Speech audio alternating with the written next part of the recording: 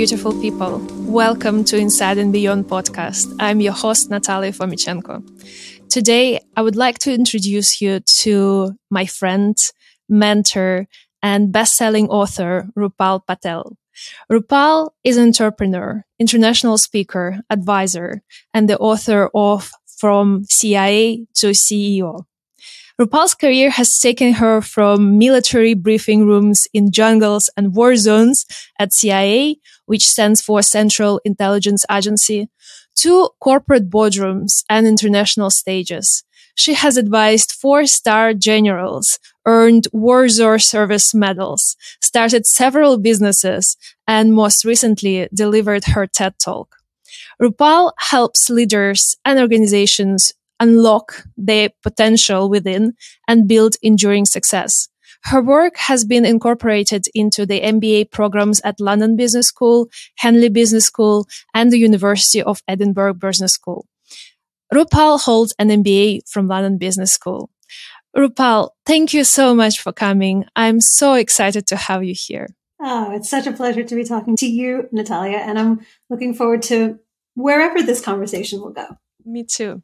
Well, let's start with your personal journey. It's quite a unique one, from CIA to being CEO. How did it happen to you? And maybe you can take us even more in the beginning, since the moment you started growing up. How was it for you? And, why did you make the choices that you made? God. So I guess the main thing is going way back to the relative early days of my life. I was never one of those children who knew what I wanted to be when I grew up. And I come from a family of doctors, so both of my parents are doctors. And because everyone assumed that I would be a doctor because they're doctors, that was the one thing I decided I was not going to do. So I knew what I didn't want. It was one thing, but I didn't really know what I did want. And so it was sort of hard, for example, going to college and picking a major, because it just seemed like the world was full of possibilities. There was so much I didn't know. There were so many different things that I could do. And I remember in high school, my guidance counselor, when I was like 16 or 17 years old, saying to me, she's like, it's going to be really hard for you because you can be good at so many different things. So familiar. And I thought, yeah. And it's a good problem to have, of course, but it is a problem because you can be totally overwhelmed by just all of the potential things that are, in the world that you could do and excel at. I've always had an experimental approach to life. I've always kept my eyes open for things that interest me, for opportunities that sounded like they could be kind of fun to explore. Going back to university when I was an undergrad, I did all the majors. I explored doing engineering, pre-med, political science, sociology, economics, all of these different fields of study, which I was genuinely interested in. Psychology was another one. Because I just had to choose, otherwise it was going to be too late, I just randomly chose political science because the social sciences in general really appealed to me. The idea of like really complex problems that don't really have a fixed sort of right or wrong answer. It felt really relevant. And then I went to graduate school where I studied international affairs, and the CIA basically asked me if I would be interested in applying for a job. And I was incredibly surprised because I thought, well, what would someone like me do? I don't want to go out and be a spy or do the things that I assumed as a total outsider, I had no idea what the CIA did. But anyway, it sort of sounds interesting. Why not see where it goes? And so I started the process. And the more I realized what my job would entail, the more it seemed like the perfect place for me. So I could do things like, get really smart about really complex and interesting issues that were relevant. I would be able to have a career overseas. I would be able to learn languages and engage and, do things that felt really interesting. And so it happened not by total chance, but it wasn't part of any plan because I didn't have a plan. That's how it happened. And it was probably one of the most exciting and interesting, informative times in my life. And I just feel really lucky that I had that experience. I can only imagine being, in locations in the Middle East and in war zones. And it must be exciting and scaring at the same time. And it's definitely an experience that is very, very unique. How did it bring you then to being a CEO of the company? How did it bring you to business? Yeah, it's not a natural or obvious transition. So I started working at the agency when I was in my early 20s. And as I started getting closer and closer to 30, which back then it seemed like such a big milestone. Now I feel like 30, you're still, so young. But as you know, I think a lot of people, when you sort of hit a milestone birthday, you start reflecting on the bigger picture and what does it all mean and what do I want to do and where does it, where do I go? Mm-hmm. And so as I was getting closer to 30, I started having these conversations with myself. And for me, because of that thing of having the potential to be good at so many different things, I didn't want to just settle for being good at one thing, and I wanted to push myself in different ways, try something else, learn new skills, basically test myself in a totally different way. I, had spent some of my time while I was at the agency, sort of in London. And there was something about London that really called to me. It felt like, in a very strange way, it felt like home, even though I have zero relationship to the city. I sort of zoned in on finding a way to get to London. And so I applied for various jobs that I thought would be an obvious transition. And it didn't really make sense to them, even though I could very clearly point to, hey, this is how these skills that I've developed here are directly transferable. People, the most annoying response, and it was consistent and universal, was like, you have a very interesting background. And I was like, yeah, thanks. I know it's interesting, but I want to, what does that mean? Mm-hmm. For me, sort of working in this environment. Anyway, so I didn't get any of those jobs. And I thought, well, how can I help other people make sense of myself? But also, how can I make a transition into the private sector, for example, in a way that I was more knowledgeable about the foundations of, sort of how companies work and some of the issues and the problems and the challenges.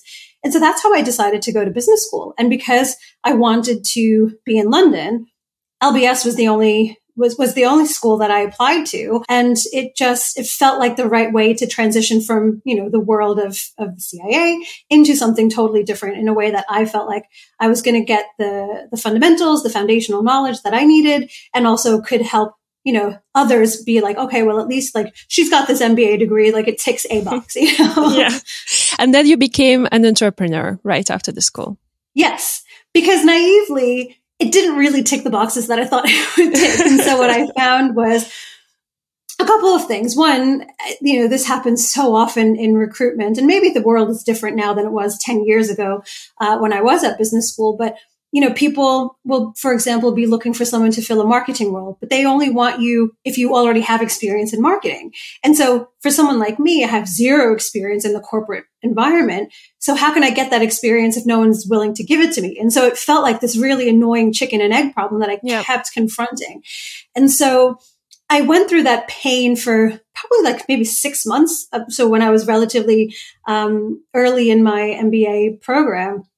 And then I just thought, you know what, I'm not going to try to force anything. Let me at least explore other options. And at the time, this is sort of 2011, 2012, London was really making itself known as sort of a startup capital of sorts. And so I thought, I like the theoretical notion of being my own boss. My parents, for my entire childhood, always instilled in us the idea of being financially independent, of not relying on any employer for your entire livelihood. And I thought, okay, well, let me take it to the extreme and see if I can, start up my own company. And so that's how it happened. It was, again, not part of any plan, but through trial and error, through experimentation, through, sort of also a bit of frustration, at the way the job market was treating me. I was like, you know what? If you don't want me, I'm going to want myself. I'm going to hire myself and I'm going to start my own business, And so it was that ultimate move of like, choose yourself. And that's how that happened. That's incredibly inspirational. your background has already been very unique being at CIA. And then in the business school, and I know from experience because I also had an MBA, during the program, it's very difficult to somehow be different because everyone else is coming to get a job in, this prestigious industries such as investment banking or management consulting. And it's very, very difficult to actually, dare to differ. So and then it's even more difficult to become an entrepreneur and a successful one. So, it's incredible how you sort of, without a plan, as you said, embraced your uniqueness in this own way that helped you to build this unique journey. And in your recent talk, you are actually talking about embracing this inner weirdness. And my question is, how do you do that, especially at the moments of frustration, as you mentioned, when you feel like, yes, I'm unique, but I don't want to be unique. I just want to be like everyone else. I don't know what to do. I don't know where to go. How do you deal with the moments like that? Oof. I wish there were a single answer. But sadly, the reality is that it changes over time. And so, for example, when I was younger and I felt like an outsider or like I didn't fit in or I wasn't sort of seen as normal, I wanted nothing more desperately than to fit in and be seen as sort of, part of anything. And so it was a lot of it was just a lot of emotional turmoil. I think a lot of my, I would say sort of adolescence / teens and maybe even into my early 20s was really emotionally fraught time of this tension between like wanting to be a certain way, but that wasn't being who I am authentically. And so that, again, that tension of like, do I be myself? Do I try to fit in? How much do I try to fit in? And all of that conversation. And I think, different people handle it differently. For me, it was just a lot of pain for a long time. And all I can say is that it started to get better as I got older. I think what I realized with time and experience and maturity and in perspective, but also with working, with a lot of the work that I do have done more recently and working with other leaders, other founders, other executives, all of this stuff is that experience that I thought was just so unique to me of feeling like an outsider, feeling like I didn't fit in and all, it's totally universal. That is part of the human experience. And I think so many people, because your own life is, of course, the most, the thing that you're obsessing most over, right? So it's hard to gain perspective about the struggles of others sometimes. But the reality is I have yet to meet a single human being. And this goes all the way from like CEOs of like Fortune, 500 companies, all the way to, sort of early stage founders and all ethnicities, backgrounds, socioeconomic class, race, all of these things, gender. Everybody feels that way at some point. Everybody does. But the problem is that as a society and as sort of a popular culture and media, that it loves to sell a very specific image of things. And so anyone who deviates from that, which most people will, of course, it's a real internal battle. And so, for example, leaders often feel like, oh, I have to change who I am before I can become, an executive or an MD or whatever. Yeah. Because, a leader looks a certain way and talks a certain way. And usually it's a very alpha male, sort of straight white alpha male sort of model that we've been given, right? So if you're not that person, you will already have that like, oh, do I have to become someone else? Do I have to start wearing a pantsuit? And do I have to shout at people and be unkind? And the reality is, no, you don't. But that conversation with yourself and that acceptance of who you are, for me, has been a lifelong journey and a lifelong process of reflection. And then sort of doing the work of just finally stop feeling like I'm just done. It's exhausting to apologize for who you are. It's exhausting to try to be someone you're not. And I made a choice, I would say probably in my mid 30s, so relatively late in life, that I was just done, and that I was enough as I am, and that I would be the one who decided what I wanted to fix, or if there was anything I wanted to fix or change. But I was done with other people and their stereotypes and their archetypes of what someone should be like. We're all multifaceted. We're all multidimensional. And no one human being can fit into any box. And the boxes are politically orchestrated. They're not made by us. So I made that decision that I wasn't going to let those boxes constrain me anymore. Yeah. But I appreciate that it's a really hard thing to do. And like I said, this is a long answer because it doesn't really have an answer. For me, it was a process. It was a sort of a 30-year plus process of self-reflection, of awareness, of recognizing where the messages that I had internalized had come from. So sometimes it had come from family members or teachers or the people I was surrounded with. Sometimes it came from magazines or from, patriarchy or whatever. So, for me, it was also an analytical process of any time I talk to anyone and sort of work with anyone on some of their either limiting beliefs or that tension between who they think they have to be and who they are. It's always a process of reflecting on, well, why do you think that, right? Getting to the root cause of like, why do we think that we're not good with numbers, or why do we think that, women like us can't, become CEOs or whatever that idea is. And if we start to look at the facts as to what the source of that belief is, a lot of the times they don't come from ourselves. A lot of the times they come from people who aren't even qualified to have those opinions or qualified to create those definitions. And so it's the way I refer to it is sort of unpacking all of that baggage, right? And examining the baggage we all carry. And then leaving all of the stuff that doesn't work for us or serve us, or that we didn't put on ourselves, and choosing very carefully what we are going to pick up and embrace. Yeah, that's definitely very insightful. And for me as a coach, I also work with people who have limiting beliefs and trying to help them to understand what exactly did it come from and how we can, switch it to something that is more useful and helpful in your life. Sometimes it's not as easy. Sometimes it's not that clear where it's coming from. And sometimes even if it's clear, people are still, they're just so used to automatically have these beliefs and think these thoughts. Did you have an experience with your maybe clients of yours that, they understand where their limiting beliefs is coming from, but they just seem to not know what to do with that?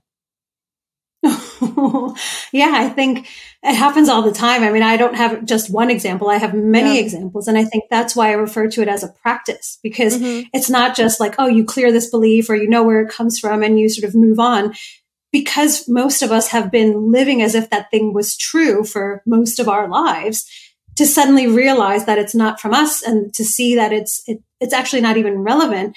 It still takes practice to internalize that, because we've been so used to sort of reaching for a tape that's like, oh, well, I'm not good enough, or I'm not smart enough for this, or this, whatever the tape says that we play in our minds. And to record over it will take practice, and it will take intentionally behaving differently as if that tape weren't true, until you've effectively, and this is such a random analogy because most people probably don't even know what tapes are. For those of us who were born in the 80s, sort of taping over it with something new takes practice, and it takes effort, and it takes intention. And so it's not a one and done exercise once you have this epiphany moment or this realization. It takes work. And that's why a lot of people avoid it, is because it's uncomfortable. It's easier to just shrink back into the corner. It's easier to believe the things you've always believed. It's easier to just keep going on as if nothing is different, but everything is different once you realize that the baggage you've been carrying around your whole life is not your own. So it takes work. It takes practice. And I wish, like I said, I wish there was a faster way, right? Or a shortcut, but the reality is it isn't. So some people will make that transition faster than others, right? For some, it's like, oh, wow, I realized this. And then within a few weeks or months or whatever, they start to behave differently. For some, it can take years. And as long as you're doing the work then it doesn't matter how long it takes. Yeah. One of my favorite quotes is a person has two lives, and the second life starts when they realize they only have one. So I feel like that's exactly summarizes what you're talking about. And I also liked your idea that you shared previously on the fact that every human being is a spectrum of different qualities and different emotions and different personas inside themselves. And one of the techniques in your book, From CIA to CEO, is about tapping into the right persona depending on the situation. Could you tell us more about this technique and how it can help? Yeah.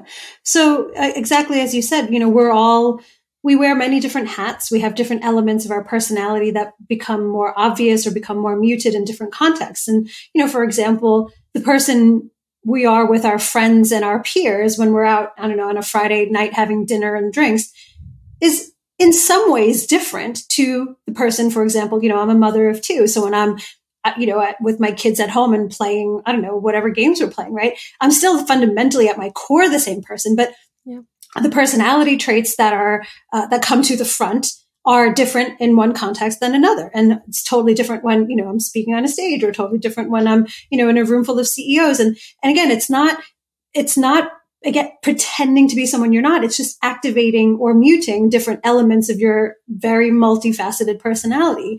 And one thing that can really help is first and foremost acknowledging that that's true again for everybody, right? We dial up or dial down different aspects of who we are based on our context.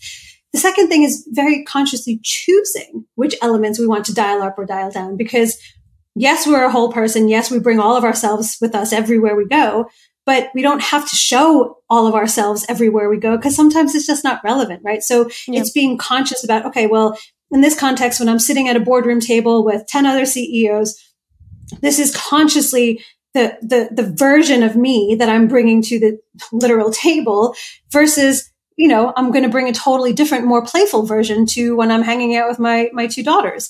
And so it's being conscious about it. It's being intentional about it. And for some people, it's almost sort of doing people do different things. Like you can do a little mini meditation, or sometimes just the clothes you wear will activate a different feeling, a different sense of who you are. Because let's face it, clothes actually do have a real powerful impact. I won't speak for anyone else, but I feel very different when I'm wearing, sort of a pencil skirt and heels to when I'm wearing sweatpants. Right? There is just a real connection we make between our appearance and how we feel. And so for some, it's, getting into that sort of powerhouse persona by putting on the heels or the suit or the glasses or whatever it is that trigger that emotional connection for you. For some, it's meditation and visualization. So I would suggest experiment and see what really resonates for you. For me, it's a mix of lots of different things, but it's, as I said, it's first choosing the persona that you want to bring into that context, whatever the context is, and being intentional about it. And then sort of experimenting to see what works to help get you into that mindset and into that version of yourself, most quickly and most effectively. Yeah. Another practice that I personally implement is an awareness at the moment when you're opening a door, and I tend to think to myself, who am I being walking into this door? Do I want to be, as you said, playful? Do I want to be serious? Who do I want to be? And once you start putting it into a habit, it really helps you transform the way you come across more often. Yeah. And it's interesting you use that, because there's a whole, I wish I could remember the context in which I read about this, but there's some psychological effect, and it's something like the doorway effect or the threshold effect or whatever. But it's literally, for example, the way it came up in this context that I'm remembering. You'll be in your house and you'll be like doing something and you'll be thinking about something and remember, okay, well, I need to find this thing or do this thing. And then you'll leave the room and it'll all of a sudden escape you. And you're like, wait a second, what was that thing that I was looking for? So if you physically put yourself back in that room that you just left, it will come back to you. And I think, our bodies are so hypersensitive and so attuned to the world around us. And people underestimate the impact our physical context, our physical surroundings have on us. And so once you become aware of the contextual impact, of your surroundings on you, on your behavior, on your memory, on your, all of these things, you can use it, as you just said, as a tool, choose to literally cross a threshold and go over onto a different, element of yourself. And there are lots of great ways of working with the way our psychology works, because these things happen whether we're aware of them or not. So if you are aware of it, then use it to your advantage. Yeah. Definitely. Definitely the environment that you live in, work in, um, has a lot of impact on how we feel psychologically, how much energy we feel. And as you said, it's right. It's a conscious choice to select the right environment for yourself and to notice what it is that is right environment for you. Yeah. I, however, also am mindful of those who would say, well, I know that, I prefer to work in a nice environment, very tidy, but sometimes on some days I just don't have energy. I know that it would have made me energized, but I just don't seem to find any strength inside of me to change it because, I'm lacking energy. I'm self-sabotaging. I'm not sure if, I'm enough. Has something like this ever happened to you? And did you have any techniques on how to deal with the states like that? Yeah. So that self-pity and that like, oh, I don't feel like doing this. And oh, well, I know what's good for me, but I'm going to choose something else. Yeah. It happens to all of us. I think that's just human, right? But the reality for me and the way I deal with it personally is a couple of things. One is sometimes you just got to suck it up, right? So I'm sorry, but like life's nothing in the world, nothing about life sort of is owed to any of us. And so if you know, for example, that certain things are better for you, certain contexts you don't want to tidy up or whatever, that's fine. You don't have to do it, but also acknowledge the fact that sometimes you do just have to suck it up and do it if you want the result from the other side, right? So, people, for example, will complain about like, oh, I don't have time to exercise, but they obsess over like wanting a certain type of body shape or strength level or whatever. Well, you got to do the work, right? So at some point it's just being a grown up and acknowledging that anything worth having is going to come with some effort. The reality is that that's just how it works. You have to do the work to get the thing. So choose then to accept that if you don't do the work, then you won't get the thing. And that's okay too, right? But it is a choice. It's not like it's not like other people have it where everything is just falling into their lap. I mean, some people, but I would say it's probably far more of an exception than we like to think. Yes, some people have everything and it's really easy and blah, blah, blah. The number of people I would say is like a fractional percent of the population. I mean, I'm making this number up, but I don't think it's that many. Mm-hmm. Most people who have the things that we want have done something to deserve it, or at least done something to work for it. Not everyone deserves what they get. And that's good. That's true. Some people get more than they deserve. Some people get less than they deserve. And that again is just one of the vagaries of life. And it's the sad reality of life, but you can't have something for nothing. That just fundamentally violates the laws of physics, right? There's got to be an action and a reaction. And so all you can control is the action, what you were doing. You can't always control the reaction. You can't always control the result, but all you can control is what you do. So part of it is just acknowledging that you're an adult and you have to just do it sometimes. The other thing, and this is the slightly sort of less tough element of the tough love sort of answer, is sometimes you just gotta let it go. Right? Sometimes you do just have to accept that like today is just not your day. Today is not going to be the day that you take on the world and you like do all of the things and you, do whatever big thing, but don't let that be every single day that you're making excuses for yourself, because then it will just turn into, you're sort of, that's just how you operate all the time. And then that's obviously not going to have any positive results. So it's balancing, right? That you can control some things and you have to do the work to get the thing. Mm-hmm. But it's also acknowledging that sometimes, you just don't have it in you. And your best is only going to be 10% that day. And that's okay.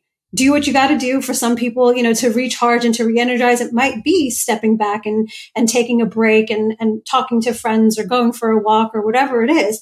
Sometimes you need to emotionally get things out of the way. And so for me, for example, and I'm having a really rough time and a bad day or getting frustrated and angry, and I can start to feel myself like stewing and spinning and going into that, like that circle of like negativity and this sucks and that sucks and this and one of the things that I do, and this again has come from trial and error and experimenting. One of the things that I do, and I recommend to others if it's helpful, is to give yourself a time limit, because you can waste weeks, months, years of your life being in that mindset.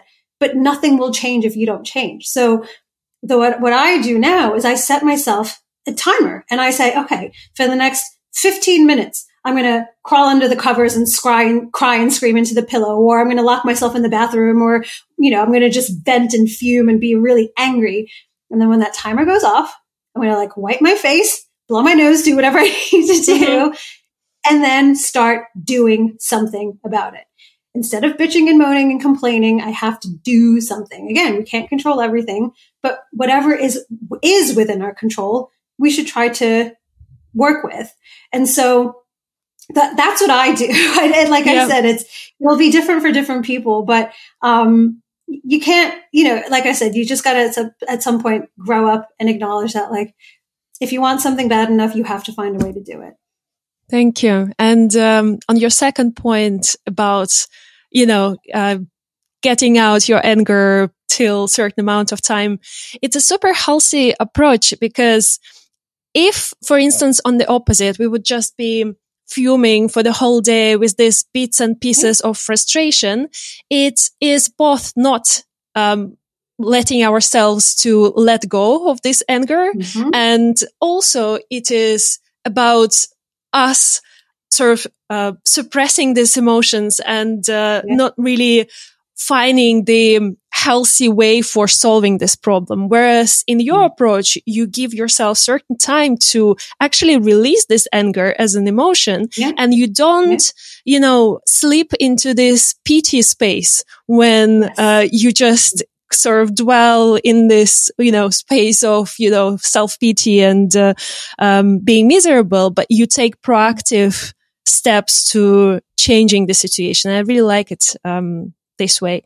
And I also loved your analogy about growing up in order to really change something in your life. And I think it comes with this notion of personal responsibility, that every choice is a choice, and not making a choice is a choice in itself as well. So it's very powerful analogy. It is sometimes very difficult to find this balance between, I want it all. I am a perfectionist. I've always been a perfectionist and I want it all. And, I am so tired. I'm just going to procrastinate and lay down, and I'm going to give myself an excuse because I've been working so hard. And it can be felt as, swings, and it might not be comfortable for a person because it's just two extreme states and they're changing too often. How do you have any advice on how to balance it so that to make it less swingy, if I may say so?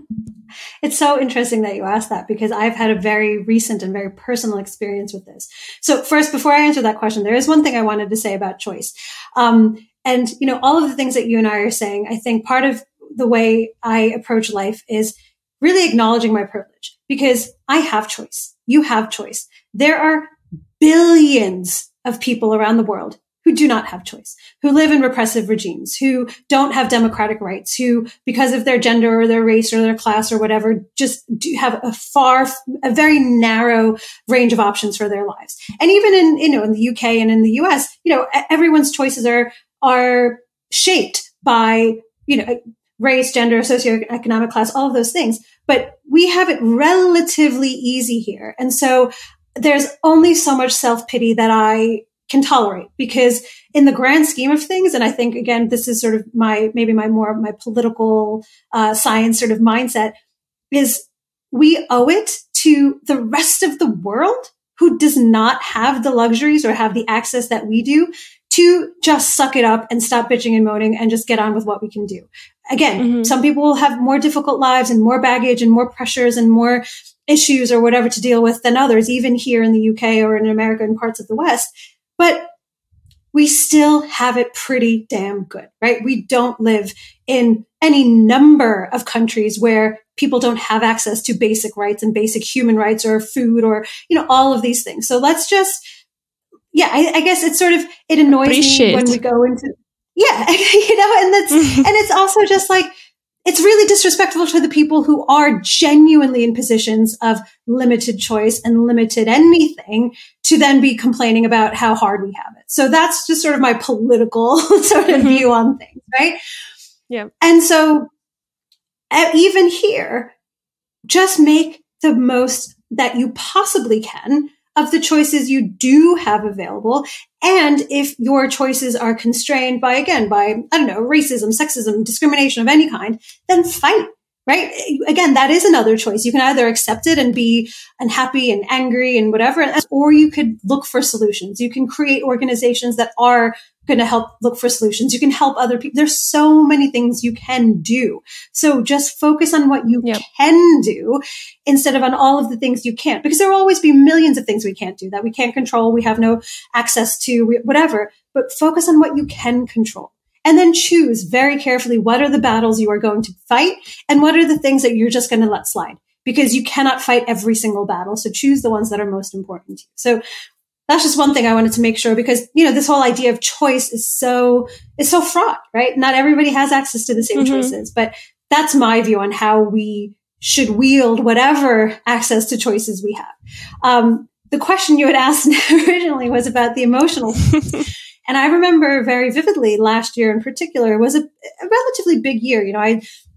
My book had just come out, and there were some other big things that happened for me personally as well as professionally, some amazingly good, some really, really tragic and really bad and sad. And I felt the entire year maybe not the entire year. I felt most of the year as this wild roller coaster. And some of it, I think, was what was happening in my life.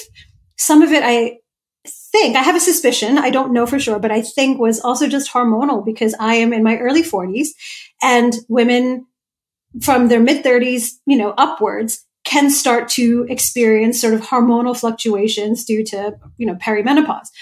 And so I, sort of theoretically and intellectually knew these things, and very honestly, I remember at one point sitting on my sofa and Googling, like, what are the symptoms of depression? Because I was like, am I depressed? Like, is this, low mood, the wild mood swings, the rage, the, feeling like everything's fine. And then within minutes, feeling like the world was falling apart, like all of these various emotional symptoms. I was like, maybe it's depression. So I looked into that. And then I also looked into perimenopause, and it was like a tick box thing. It was, and I thought, God, okay, so let's assume that it is perimenopause, right? What can I do about it? And I did not take a very scientific approach to my results. But one of the things I knew that had happened last year was I didn't really exercise very much. I would tell myself, like, oh, well, I'm generally sort of active enough because I have 2 small kids, but like I didn't make a conscious and focused effort to exercise as much as I knew I should have or wanted to. And then the second thing is also people always talk about movement and exercise as having, we all know this, they have incredible benefits, mental benefits, emotional benefits, intellectual benefits. Like, the reasons to move into exercise are, irrefutably long. Like, it's crazy that human beings still ignore it. And so I was like, you know what? I'm going to do an experiment. I'm going to set myself a goal to move with intention. So people oftentimes like run away from the notion of exercising because it seems like, you have to be sweating it out in the gym. So, this woman sort of framed it as like, don't talk about exercise, talk about movement. So I refine and say movement with intention. So not just like walking around my house, but like going for a 10-mile walk or doing yoga or whatever it is, to be intentionally in motion. So I'd set myself this target to move with intention 5 times a week. And because I know on the weekends I wouldn't want to do anything. And I started that earlier this year in January, and I've consistently kept with that schedule. And it has made an enormous difference. Absolutely enormous. I don't know if it's just coincidence, but those mood swings, the emotional crazy mega highs, and then the absolute plummet crashes have really, they're not totally smooth. I'm not a machine or a robot, but the peaks and troughs are not as crazy. And I don't feel as just agitated all the time. And so movement has been brilliant. And now for anybody out there who's like, oh, but I don't have time, or like rolling their eyes, look, you have to make time for it. It's not like all of a sudden I have an extra, 30 minutes in my life to do anything, but this is important enough to me because it has ripple effects on everything else that I have made time for it. But I've also made it really easy on myself. So I'm not like, oh, well, I have to go to these 2-hour mega sessions at the gym. I do at home yoga, watching free videos on YouTube 3 times a week. I go for a very short run once, sometimes twice a week. And then if I haven't done my 5 days in that way between the runs and the yoga, then I will do one session at the gym and that's it. And I don't overcomplicate it. I don't say like, oh, well, if I'm not like, getting to a certain BPM, then it doesn't count or whatever. No, my point is just to show up and do the thing and keep the habit consistent and just let go of all of that, like hyper competitive, like, oh, you got to sweat it out and you got to do this and bench press that. And I don't have time for that, right? Like, there might be a time in my life where I want to make that the way I approach exercise. But for right now, that's not the time. Right now, I just need the consistency and I need the frequency, and it's doing just enough to keep me quite literally sane. And so that's what I'm going to do. Yeah. Thank you. Thank you for sharing this personal experience with us. And there are multiple things I think that are in play when you're doing it. First, you're not really beating yourself up for not doing, the very good exercise. So you're trying to just do average, not to be a perfectionist. And, at the same time, really making your choice, like letting go of this mental chatter. And sometimes it's as simple as it sounds. We're just assuming that the thoughts that we have in our heads is what we are, and we follow them and we, dig ourselves into this funnel of negative thinking, when the easiest thing to do is actually sometimes just to let go. And either you do it consciously or you distract yourself. Many people distract themselves and they're very successful in that. You go and change the scene, you travel, you do something, but sometimes it may not be healthy in the long term because you always have to distract yourself. But then basically, if you've developed the skill of just consciously letting go of these thoughts, of this mental, rubbish, if you want, you don't need distractions. You just become the owner of your life in a way. And also, Natalia, it's just doing things this way is a more realistic way of living, right? Because we like to think that, I'm going to be amazing at everything. I'm going to, work out at the gym 2 hours a day, and then I'm going to be an awesome parent who makes like organic home cooked meals every day. And I'm going to, be this powerhouse CEO whose business keeps growing like 200%. Like, we tell ourselves these crazy things. And the reality of life, and this is true for everyone, is you always are making a trade-off. Every minute, every ounce of energy, every penny, every whatever resource you have at your available that you put and invest towards one thing is a minute, an ounce of energy, a penny, whatever else that you cannot, again, unless you violate the laws of physics, put towards anything else. And so, first of all, acknowledging that trade-offs exist is another way of becoming a grown-up, because let's face it, that's what life is. It's all about trade-offs. And then again, very consciously choosing which trade-offs you're going to make. So I have consciously chosen that my work and my family are going to get 100% of me. Everything else, my friendships, my relationships with other people, my exercise or whatever, wellness routine or whatever, all of that stuff, I am just going to let myself be good enough at. That's all I'm going to do. I'm not going to load myself with pressure to do anything more. And very recently, sort of the way I've framed it is like, it's taking like a heptathlete approach to life, right? So if you're a heptathlete, for those who don't care about sports, it's an Olympic sport for women where you compete in 6 different sports. And most heptathletes will choose one or less than a handful, but a few sports that they're really going to be amazing at. And everything else, they will just be good enough to qualify. Because you cannot be at the top of your game at 6 different sports ever. I mean, it's just not physically possible, especially when the sports are as ranging as, sort of doing endurance sports like, 400 meter or whatever it is, and to throwing sports like javelin and that kind of thing, and long jump. So that's how life is. Life is, using that metaphor more broadly, like having 6 things that you could theoretically feel pulled to be amazing at, but realistically, you can only be amazing at a few. So choose those few things very carefully and consciously, and then just be good enough at everything else. This is true as a leader, as in any context, like as a CEO, for example. Choose the things that you are going to be really amazing at, that, are skills that you are uniquely qualified at. Everything else, you can just be good enough. You can just be good enough at reading financial statements. You can just be good enough at negotiation. You can be just good enough at whatever else. but then really double down and focus on intentionally leveraging your strengths in, I don't know, business development and networking and inspiring people, whatever it looks like, right? Choose those things very carefully and consciously and be good enough at everything else.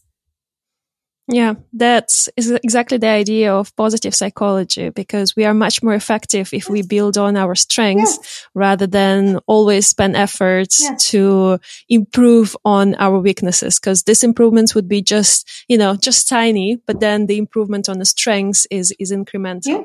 And I love this idea of, you only have that much of energy, and it's like the bucket is only 100% full, and you have to deliberately decide where it is going and be happy with that and admit that, because otherwise you will be just standing there with the full bucket and not really and not really doing anything else, because you can't do anything 100% well and you will have nothing instead. That's exactly it. And again, that's how life is. It's just acknowledging it and recognizing that that's how it is, because that's the grown-up way to engage with the world as it is, as opposed to like, oh, well, I wish I could do this, that, and the other thing. Well, you can wish for it, but it doesn't mean that it's going to happen. So, yeah. Thank you, Rupal. It was such an inspiring conversation, as always, with you. Would you like to say something to our listeners as a final remark? Oh, God, there are always so many things that I want to say. I guess it will be two things if I can. Is one, I fundamentally believe that human beings are capable of anything, of everything. And any one individual is capable of infinitely more than they might recognize for themselves. But you cannot do it alone. So whatever your form of greatness looks like, whether that's, in sport or in business or in your interpersonal relationships or in whatever context you want to be really, really great in, make sure you have a community of people supporting you. And it doesn't have to be massive. It doesn't have to be hundreds of people, but you cannot do this alone, and don't try to. No one has done it alone, by the way, from the beginning of time. Like anyone who's excelled or succeeded at anything has had support, both formal and informal. So make sure you get the support that you need, because like I said, human beings are infinitely capable. And if you want to discover what you are capable of, you can't do it alone. Thank you. Thank you so much. It was wonderful to see you and talk to you. Best of luck in everything that you're doing, onwards and upwards, as usual.